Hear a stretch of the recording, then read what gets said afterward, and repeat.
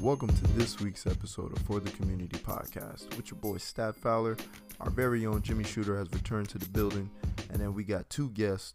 One former standout track star at the SUNY Farmingdale, Kasim Ellis, now a financial advisor extraordinaire. And we got Jordan Allen, former D1 athlete at both Hofstra and Sacred Heart. And both of these guys just happen to be my cousins, just throwing that out there. Not like black people cousins, they're like actually blood related to me. But anyway, they come on the show to shed some light on some important issues regarding the lack of financial literacy in our community. And they try their best within the time allotted to share those gems with you guys. So sit back, relax, and get ready for this week's episode of For the Community.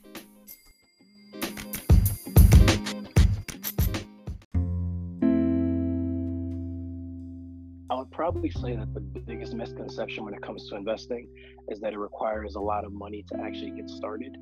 Obviously, having more money makes investing a lot easier. Biggest kind of advantage that most young people have is time. Investing over time consistently and making sure that you have good habits. You're investing based off of your proper risk tolerance and things like that.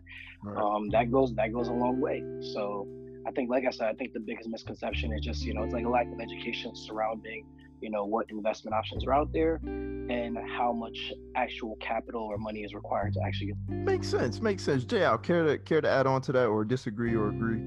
Nah, I think that was well put. The good brother Kasim was speaking on something that was already on my mind. The biggest misconception is that we watch movies like Wolf of Wall Street, and we have all this graphic imagery of these people running around on Wall Street, and we have this perception that have a bunch of money just to invest in just your future. Right. I was explaining to my younger cousin the other day how to use Robinhood, which is if those of you that don't know what it is, really only need $2 to invest.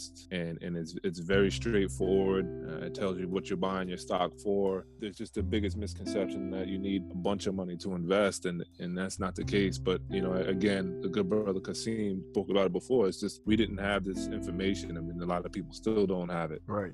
And that's the thing, it used to be like so foreign, like only a few people had access to said information, but now it's literally at our fingertips. And I think now the conversation is more so how do you expose it to people, let alone like a lot of people aren't exposed to just the overall idea or the option. Like, we hear Robinhood, like Acorns, there's a third one. I hear those apps all the time, and I use them. There's some people who, like, let's say one of my good friends, Quentin, Cali, he just found out about Robinhood 2 weeks ago, and he's like 34, 35. And as long as I've known, Robinhood has been around for at least 6-7 years. Where do we start? Like, what's the first step in order to initiate the conversation without people being offended? Because you know how like you try to introduce a new idea or even just an option to people and they get offended because it's like the way you said it's like, oh wait, you didn't know that existed?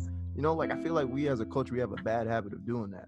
Probably say for the most part, I don't ever anticipate or expect anybody to understand investing, especially to the level that I understand it. I'm in the industry, so I pretty much have to work with it every single day. I'm a licensed financial advisor, so I had to be tested to get those licenses. So to actually expect anybody to know it on the level that I actually understand it is not like realistic, or else they'll probably be doing what I do now. But the way that I kind of present it, it's not really take an approach. You kind of take an educational standpoint from it. So you don't really look to kind of gauge what people know. You kind of just put the information out there and you allow them to ask questions. And for the most part, the way that I kind of enter the conversation is just ask people what their goals are, ask them what they're trying to accomplish. If they have no goals, you ask them a simple question, something like, hey, like, when do you plan on stop working? You've been working all this time, you have a job, you're doing whatever you're doing right now. When do you plan on stopping? And when you plan on stopping, what is going to sustain the rest of your life while you're in retirement? And then once they kind of present those figures and those ideas, you kind of fill in the blanks with them and you kind of explain to them how investing can help them to actually reach those levels. I feel as though a lot of people don't, like, their mind only goes to the weekend, like no one looks past the weekend. how many times, like I can count on one hand how many times I hear anyone talking about retiring in our age. Like, oh, I want to make sure this is going to be good by the time I'm 45 or 50, when retirement is like really, really close. I don't hear anyone talking about that. Yes, half of that is my responsibility because, you surround yourself around certain people, you're going to get what those people get. I get that. But Jimmy, hopefully you can contest to the fact where it's like, that's just not a conversation like us 24, 25-year-olds typically have. Well, I would definitely agree with that. It's a lot about the company you keep. The company that I keep, some of the company that I keep, we're trying to change that narrative and change that understanding. That I work with Boys to Men, and we work with the children on certain things. And I've got a brother or a friend, but call him brother, Muhammad, that he's somewhat of a financial investor, you can say, or he understands finances because he works with a life insurance company. And so he talks about what different types of ways to invest. And I can come to him with questions like, I had heard the word annuity 3 months ago for the first time, and I was like, what the hell is that? And the way that they were speaking about it sounded like something I should be knowing about. Exactly. Right. So I quickly contacted him and asked him, what was that about? And he broke it down for me. And I think, back to what you were saying about how we should not hard to start these conversations with certain people without them feeling offended. I think he has somewhat mastered that in the sense that he breaks it down to where it's simple for you, but at the same time, while he's speaking, he's breaking it down every step of it. So you might know some, you might not know others. He doesn't assume, like Kasim said, he doesn't assume that you know any of it. Just goes down and breaks it all down from point A to point B as simple as anybody can understand it, and answers any questions that you have. But I think that not only are you able to do that in the position that he is, you're only able to do that, I think, when you're in a position that he is, or Kasim is, or it sounds like where Jordan is, where you actually know what you're talking about. I'm not able to answer those questions. I'm not able to have that information. Right. But I don't think that people should feel afraid to give their number out, to give the number of somebody who is a financial investor or knows a little bit or knows a lot about financial investing, so that these people who ask these questions can get the proper information and not get thrown down the wrong path. But I do want to ask a question. What are some of these habits that we should be looking into? I mean, there's a bunch of different good habits, obviously, but some of the ones that I would kind of put out there is getting into the habit of saving before spending. A lot of people nowadays, everybody wants to save money to some sort of extent. Whatever saving means for you, whatever you're saving for, like everybody kind of wants to do it. But a lot of people, they have a habit of spending money first and then saying, hey, whatever is left over, I'll just save that and I'll put that to the side. Where realistically, the more successful way to kind of accomplish that is to treat your savings as like another one of your bills.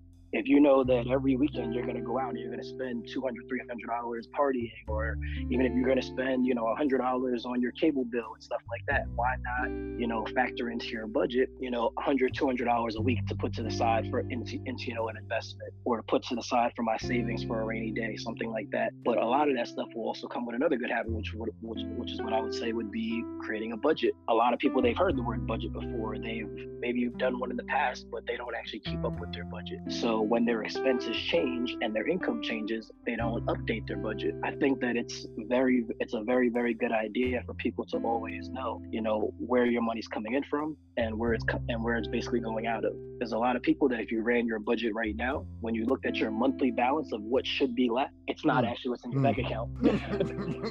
So the next question you would ask yourself is, okay, how did I end up here? Right. There's a lot of people out there that, people make, $2,000, $5,000, $10,000, whatever you make every single month, and their bills are only, $1,500, $3,000, whatever they are. So at the end of your budget, it says, hey, you should have $1,000 left over. You should have $2,000 left over. Right. And then when you look at their bank account, they're like, oh, I feel like I'm living check to check. That's a part of being able to maintain a proper budget. And obviously, I know, emergencies and different things come up like that. For the most part, if you're maintaining your budget on a month-to-month basis, you'll be able to, combat some of those times as well. So those would be two of the habits that I would say that are good habits to build, is maintaining a budget correctly, and then factoring your saving into like your actual bills and actually saving your money before spending versus spending then saving. AKA for all the people who get a second job and still ended up with the same amount of money you had with the one job. That was for you. That part was for you. Hey, Jay Allen, give us your take on that. Yeah, no, he's absolutely right. You know, this idea that I took a deep dive. So I don't know if you fellas know, but I live up here in Connecticut. I'm sure you guys are very familiar with the amount of wealth that's in the state of Connecticut. So I joined a country club up here, Simsbury Country Club, and they have these different tiers of membership at these country clubs. So the highest tier, obviously, golf, and they give you a robe, and they do all this stuff, and you get invited to all these galas and stuff. So I'm obviously at the lowest tier. It's like a junior member. I'm not even a full member, but I joined this country club for the contacts and the things that it could bring forth. So I was sitting with a guy named Patrick Quinlan, and we could talk about later about what his story, but he and I were talking, and we were talking about just habits. And I'm gonna assume that everyone on this call, on this log today, is close with their family. And so we just started talking about the different habits of our culture. Our natural tendency is to, you know, when we're kids, we kick it with our cousins. You know, we kick it with the kids on our block, depending upon where if you grew up in the projects, you kick it with the kids in your projects or in your building. No way going. And we got away from that. So then it became a lot less centered around the people that you're hanging out with. Then it turns into, okay, I'm gonna leave and go over here, and those aren't the original people that you started with. So now it turns into, okay, I'm gonna go play ball at the park, or I'm gonna go to the roller skating rink, to I'm gonna go to the club, or I'm gonna go, you know, I got family from the South, and so they say, yeah, we're going to this kickback, or, you know, we're gonna go over here to the pool hall. And it just turns into the situation where we're just shelling out money, you know, and I'm addressing your topic about, you know, the weekend. I propose that it's systematic, right? Because in our mind, kids, you know, when we enter elementary school, we're taught Monday through Friday. And I said, well, what if systematically we broke up the week and said, you know what, you get Wednesday and Saturday? Does that change our mind? Do we stop, you know, looking forward to the weekend to spending? Because it's like, hey, you know what, I'm off on Wednesday, but then I got to work again on Thursday. Does that change our habits? I don't think it does. Back to the good brother Kasim's point, we have to start with ourselves and save first and then spend. Treat our savings first. You can go through all these scenarios and try to figure it out. You have to save first. I agree with him and Jimmy. You have to save first and then treat yourself with whatever's left afterwards. I would even go one step further and call it pay yourself first, and then, you know what I'm saying, do as you wish with what's left. That makes a whole lot of sense. I never really well, I have, but like you said, it's not going to change our habits if we broke it up like that, because we're taught, it's just so deeply ingrained that freedom is Friday night, Saturday, and then Sunday up until about 7 o'clock, when everyone's thinking about Monday's tomorrow, paycheck fall on Fridays, you know, like everything just revolves, and like it just makes sense to live your life. Like there's so many people who wake up on Tuesday and be like, damn, I can't wait till Friday, but you got 3 whole days worth of productivity or make worthwhile, and it's just like it gets lost in the fact that, like, well, Friday I get to go out and do what I did last week and the week before that. So not to cut you off. So my father, when I was a kid, he used to he always brought his lunch, right? And I used to always say, man, why is this guy? You know, he would take the leftovers, and my mother would be making our bag lunch with the little oatmeal cookies in them. And so father, he would always be packing the leftovers. Like, man, what's this guy doing? This guy's making, you know, taking all the stuff, and anything that we didn't eat, he would just scrape it into a bowl, pack it in his lunchbox, and be like, yeah, I'm gonna take it tomorrow. I didn't know, one, because we didn't have money like that he couldn't afford to eat out. But then I later learned later on that my father told me, like, listen, I was doing that because I was saving for a house. Now, if I would have went to food truck every day, eating a hot dog or a chili dog, or eating a hamburger from McDonald's every single day, that stuff adds up. Now, maybe I can't put a down payment on a home, or I can't get I don't get approved for an FHA loan because I don't have enough money in my account, or I don't have enough capital to make an investment. Right. So now I apply that to what I'm doing now. I hardly ever eat out. If it's on occasion, I'll eat out. I'm usually asking questions now, like, hey, some people call it cheap, I call it saving money. You know, I'll ask like, hey, where are we going? I don't ask who's gonna go, who's gonna be there. That's not really my concern. My concern is my finances first. I'm not going to Peter Luger, unfortunately. I can send you a card, right? Right. You know, for your birthday, but I'm not gonna spend, you know, $100+ and I know tomorrow I'm gonna wake up and say, man, I should have saved that money. Oof, so simple, but we get it wrong constantly. I ain't gonna lie to you, I got it wrong on Saturday. I went to Chipotle, I broke down.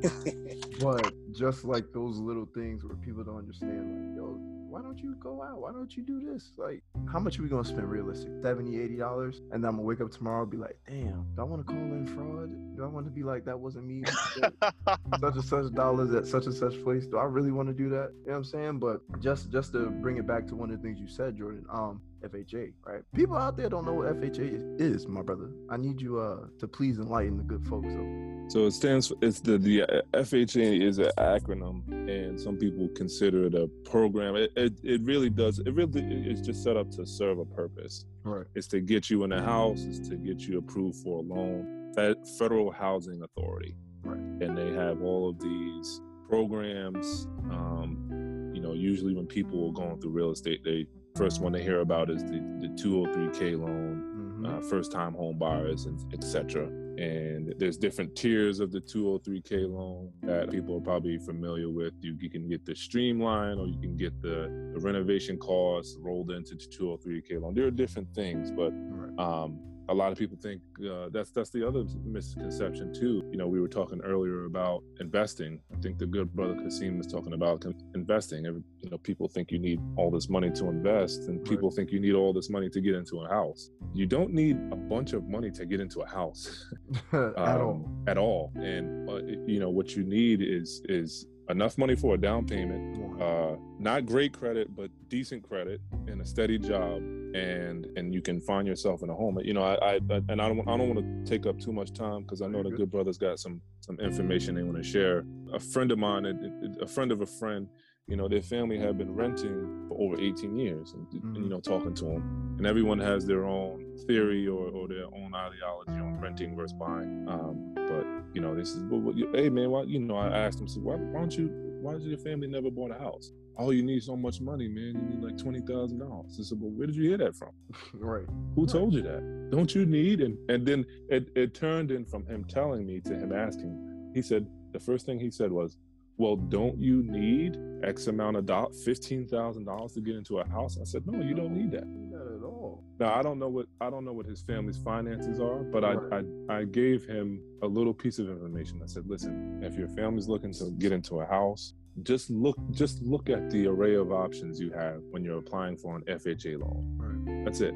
That's all. You already have a credit union. You're in Queens, New York. There are there are plenty of credit unions that you can apply with. You can usually stay with your bank. They'll give you a better rate. And so he took it from there. I haven't gotten an update because I don't really like to ask questions about people's pockets. So I hope that I was able to steer him in the right direction. And if you guys want to jump in and chime in, what do you guys think is the biggest misconception in our own community? I'm going to assume that all are either Black or minority, but what do you think is the biggest misconception within minority communities with home ownership? All right, I'm going to jump in before I forget. I think one of the biggest ones, people believe you have to have a house by a certain age. Like, you have to have a house. Because I actually have a couple of friends that either just got their house, or they're in the process of getting one, and they don't have kids. You know, it's just them. And then I'm just sitting there like, I feel as though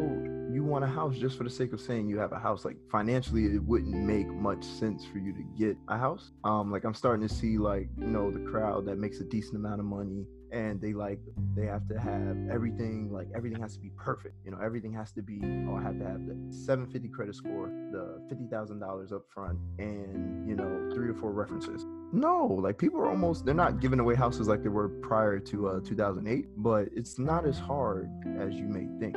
even my mom, for example, she's around a certain age and she's never owned her own house.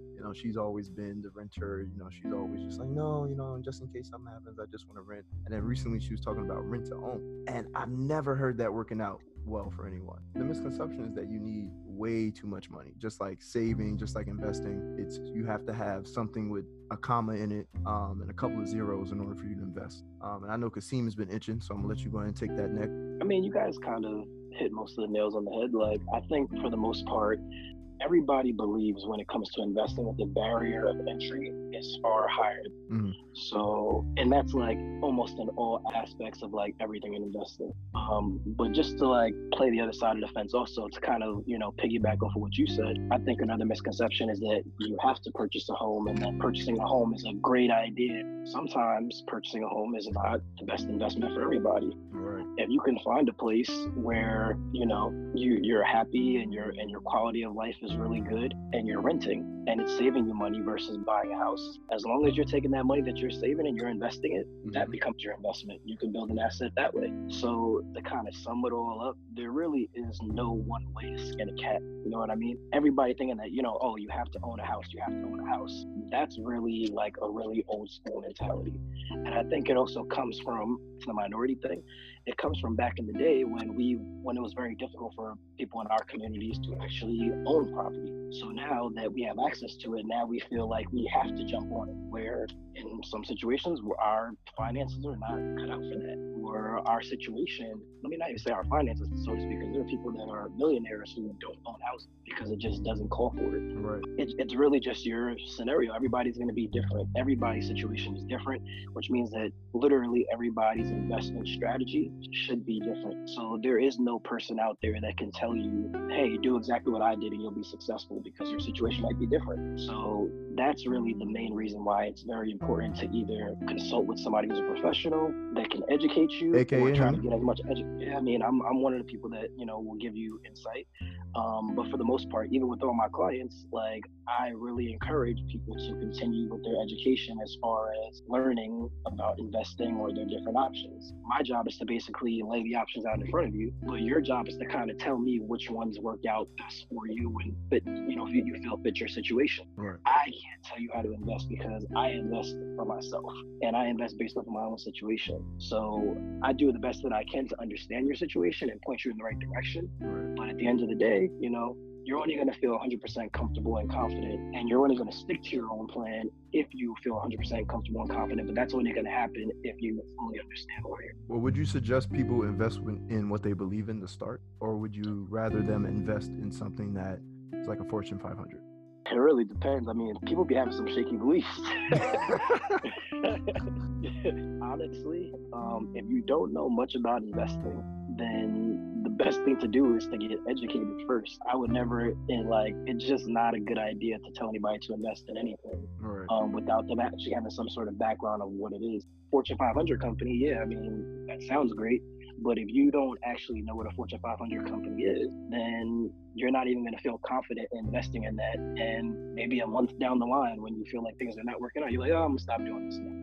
It's not going to work out for you anyway. And you have to really feel convicted within yourself that what you're doing is the right decision. If you don't feel that, then you're not going to stay consistent. And if you're not consistent, then you've already lost. Seems like everybody agrees that it's best for us to ask questions and figure out our own finances and what system that we're playing in. What is the landscape that we're trying to take hold of? And so I would say, I don't know if not necessarily a misconception, but a reality in our community, in the Black community, is that we don't like to feel stupid. Like, we feel like that has always been something that we've always been told, like, oh, we feel like we're inferior, or we've been told that we're inferior. So part of that is being dumb and not being smart and not understanding and comprehending certain things that we're supposed to.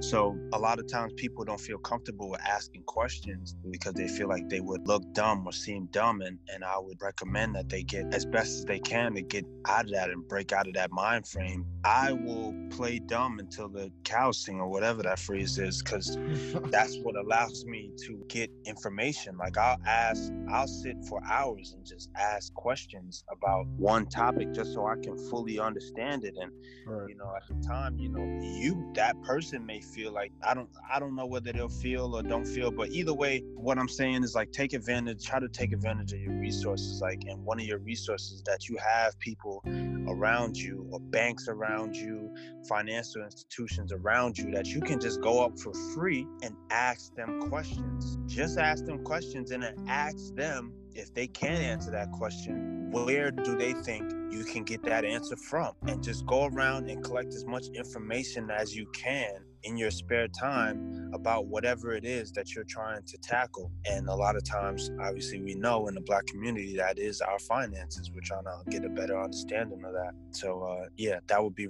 well recommended, highly recommended by me, is to just ask questions. Like just recently I went to the bank and I talked to somebody who works in the bank, and he's got a desk. I went up to him and I just asked, you know, what would it take for me to own a home with you guys? What would it take for you guys to give me a mortgage on a home? And I've done a lot of research on my own. Me and Alex talk about it a lot. Me, Alex, I got a good brother, Houston, who we get down and we try to figure this thing out. But, you know, it doesn't hurt to get more information on the other side. Yeah, just go around and ask questions. I was doing some research and I was reading and listening to podcasts, Right. and I was reading. And so I brought my first one. You can do it. I don't mind. Listen, this idea has been around since before me. So anybody who asks me, I tell them my blueprint of what worked for me.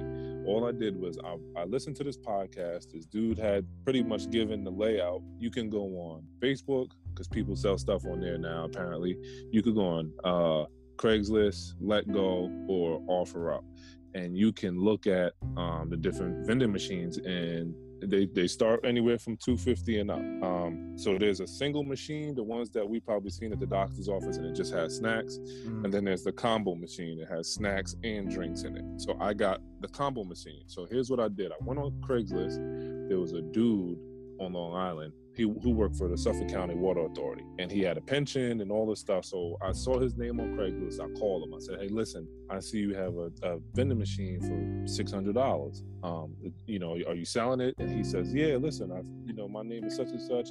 I had 40 vending machines for over 18 years. And, you know, I'm retired. They paid off my house. They put my kids through school. I bought a house in Florida. I've got a house in Texas. I'm old." He said, "I'm in my 60s. I'm looking to get rid of them. So if you come here right now, I'll give you both of them for $600. So I bought two of them. And one of the key elements is if you guys are looking at doing something like this, do not buy vending machines that are manufactured or made in China, because the parts, it's just like a foreign car. If the parts, if something goes wrong on the inside, so like the bill validator, that's essentially the part that you slide your $1 bill in or $5 bill. If that breaks on a Chinese machine, your machine is just gonna be sitting until another one breaks, and you can take it from there and put it on your machine. So anyway, you find spaces where people have idle time. The pediatrician's office, that's important because there's usually kids in there running around. Churches usually have up to 30 services a month. The tire shops, mechanics, I mean, just look for places where people have idle time.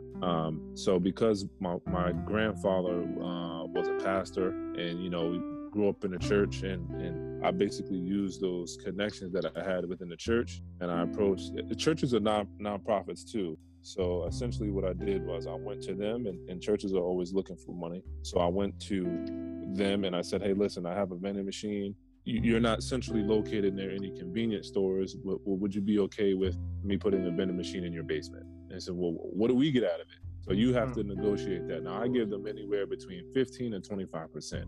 And at the end of the day, when you are filing that money, that's a tax write-off because they're nonprofits. And so now at this present moment, I have 8 vending machines on Long Island. And the ones that are doing the best, I have 4 of them at pediatrician's office. My pediatrician that I went to as a kid, she allowed me to use her space, paying her 15% of yearly, whatever comes out of the machine. Whatever I make at the end of the year, I give her 15% of that, and I keep the other 85%. The churches are doing well. So now the churches are important because churches are the members in churches, they're already skeptical about the church anyway. If your pastor pulls up in a caddy, they're going to be looking like, Bishop Kasim, he just pulled up in this X5 and I mean, where'd he get that money from? You know what I'm saying? And we all broke. Yeah. And we all broke and tired. Important. So when I went to them, I said, listen, you have 3 services on Sunday, okay? You got choir rehearsal on Tuesday, okay? You might have Bible study on Wednesday or Friday night service. That's 6 services. That's six services, okay? Now, if you throw in a funeral or wedding or christening or baptism, you're now looking at over 30 services in a month for a church. And in some of these churches that are in the hood, sometimes Mother Williams doesn't feel like she can't really be walking around in the hood, so she goes downstairs and grabs a snack from the vending machine, and these snacks, I mean, you could go to Restaurant Depot and just use your tax ID number and get it for the wholesale price, so you can even go in the Stop and Shop or go to BJ's or Costco. Yes, sir. Fill your own machine. And I've only had them for a little under a year, or approaching 10 months, and they've done really well. Play some racquetball at this country club. Not likewise. All right. Appreciate you. Hey, the NBA need to change that logo, man. Man, they need to get the petition's already at I think 30. I just signed it just now. Nice meeting you. Yeah, same man. Likewise. Man, R.I.P. Kobe. We love you. And we thank you guys for tuning into this week's episode of For the Community Podcast. Ladies and gentlemen, if you look inside the episode description, you will see that Kasim Ellis, the financial advisor extraordinaire himself, his information is right there for you guys. You can follow him and reach out to him on IG at Kasim Ellis. This guy gets it done. You know what I'm saying? Not just because he's my blood relative. He actually does his job very, very well. His clientele is impressive, and he's very good at being very personable. That's something we're all gifted with in the family. But he just so happens to be a person who does it well in the business industry. And if you really feel like you want to, get on the right track, 2020, new me, new year, all this good stuff, that'd be the perfect brother to talk to. So with that, ladies and gentlemen, once again, we thank you for tuning in to For the Community Podcast, and we'll see you guys next week.